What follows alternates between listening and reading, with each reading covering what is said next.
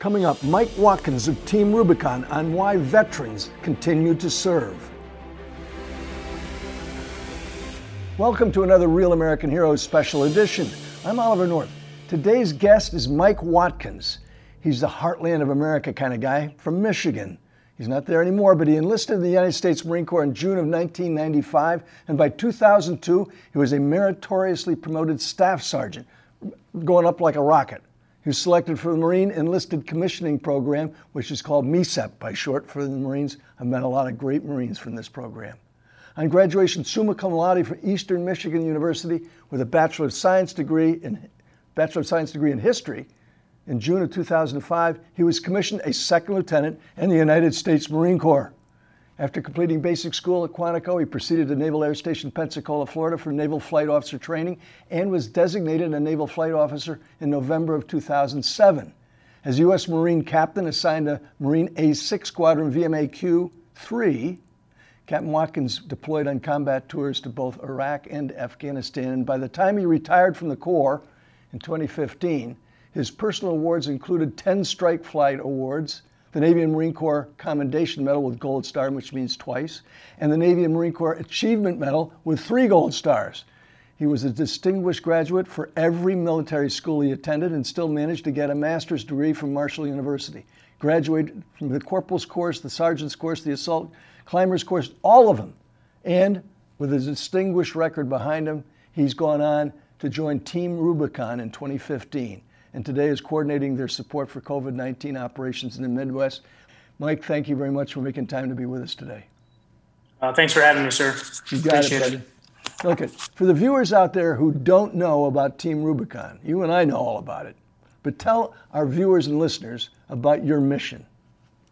So Team Rubicon is a nonprofit organization. It serves communities by mobilizing veterans to continue their mission while leveraging their skills and experiences to help people really prepare, respond, and recover from disasters and humanitarian crisis. So what brought you to want to, A, serve in the Marine Corps to begin with, and to take and translate those skill sets that you've got to Team Rubicon?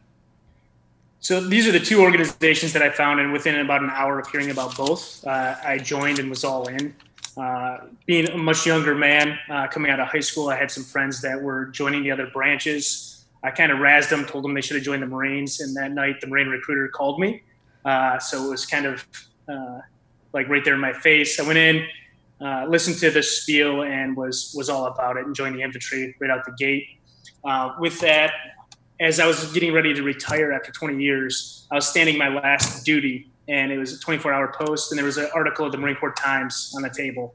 And in it, Chris Kyle's story about being an American sniper was on one page, and Jake Wood's story of being a sniper and starting Team Rubicon was on the following page. That night, I read through the article, went online, joined the organization, took the Marine Corps Times home, and I still have it today because I knew that I was going to be part of the organization for a long time. Then I was just lucky enough to have some good timing where they were hiring in the Midwest about the time that I was finishing up. So by July of that year, I was taking on what is now the Midwest territory and have been doing it ever since. So give me a sense for the other disasters and things around the world where you guys have, not necessarily you yourself, but where Team Rubicon has been helpful to resolving a lot of challenges. And I think the skills and experience that military veterans bring is just you've probably heard of this before many times, of bringing order to chaos. And it was a perfect fit for what we do. Some of the more noticeable ones have been like Hurricane Harvey, Irma, Maria, Dorian, tornadoes that come across the Midwest, all those type of responses. We've been able to step into the arena and bring our volunteers that have scaled tremendously over the last 10 years to help support homeowners really essentially on their worst day. So how did Team Rubicon pivot from those kinds of issues to being helpful in COVID-19? Now, we have a pretty strong leadership team, and the first thing we did was make sure that our people were safe. We started shutting down some of our in-person events to make sure that people were socially distancing and staying safe. But then we still wanted to have that type of impact. So Jake Wood and Art De La Cruz, our CEO and Chief Operations Officer, got together with some of the senior leadership team to try to figure out how we could still stay relevant and continue to be the neighbor that essentially our neighbors deserve. One of those campaigns was called Neighbors Helping Neighbors, to where we just inspired our gray shirts to go out, find people in the community that weren't able to travel, they weren't able to go to the grocery store, they weren't able to mow their lawn, whatever the case may be, and inspired them to go out and launch this campaign called Neighbors Helping Neighbors.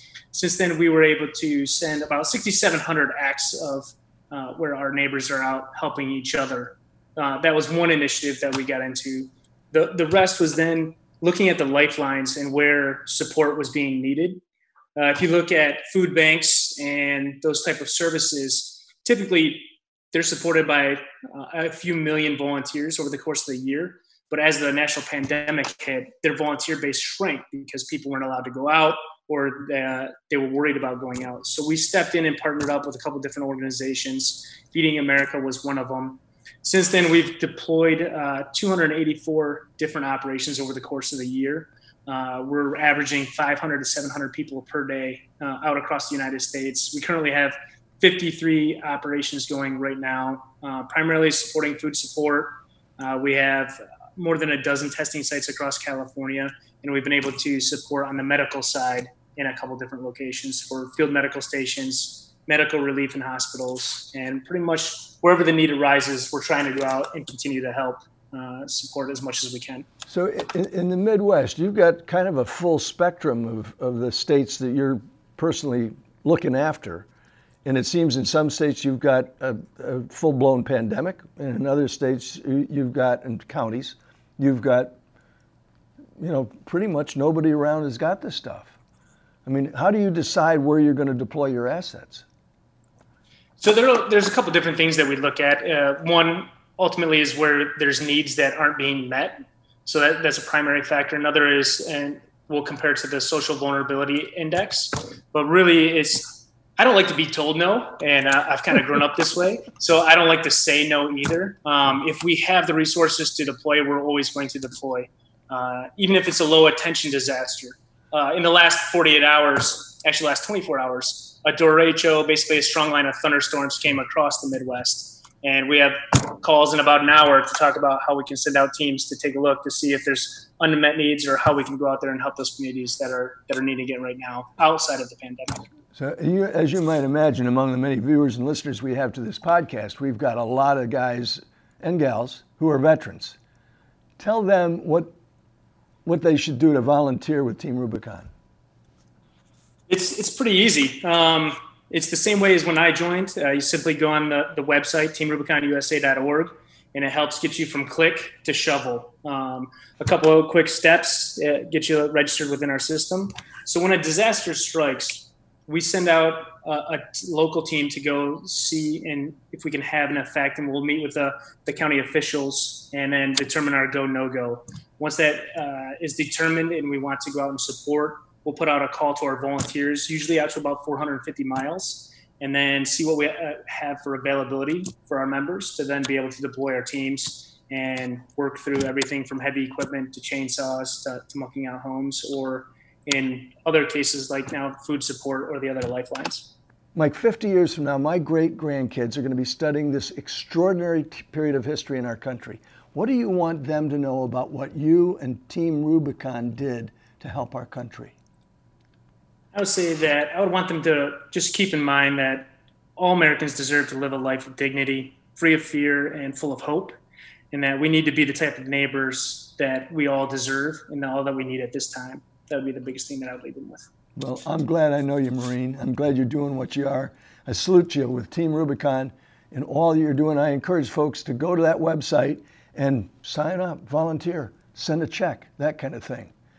If this Real American Heroes special broadcast has been informative or encouraging to you, take time to let me know how these unprecedented events have affected you and yours, because this is a contemporary history of what's going on in America, and they need to know. And so I want you to let me know that someday we all believe America is going to persevere and once again prosper. Until next time, remember, Semper Fidelis is more than a slogan for U.S. Marines. Always faithful is a way of life.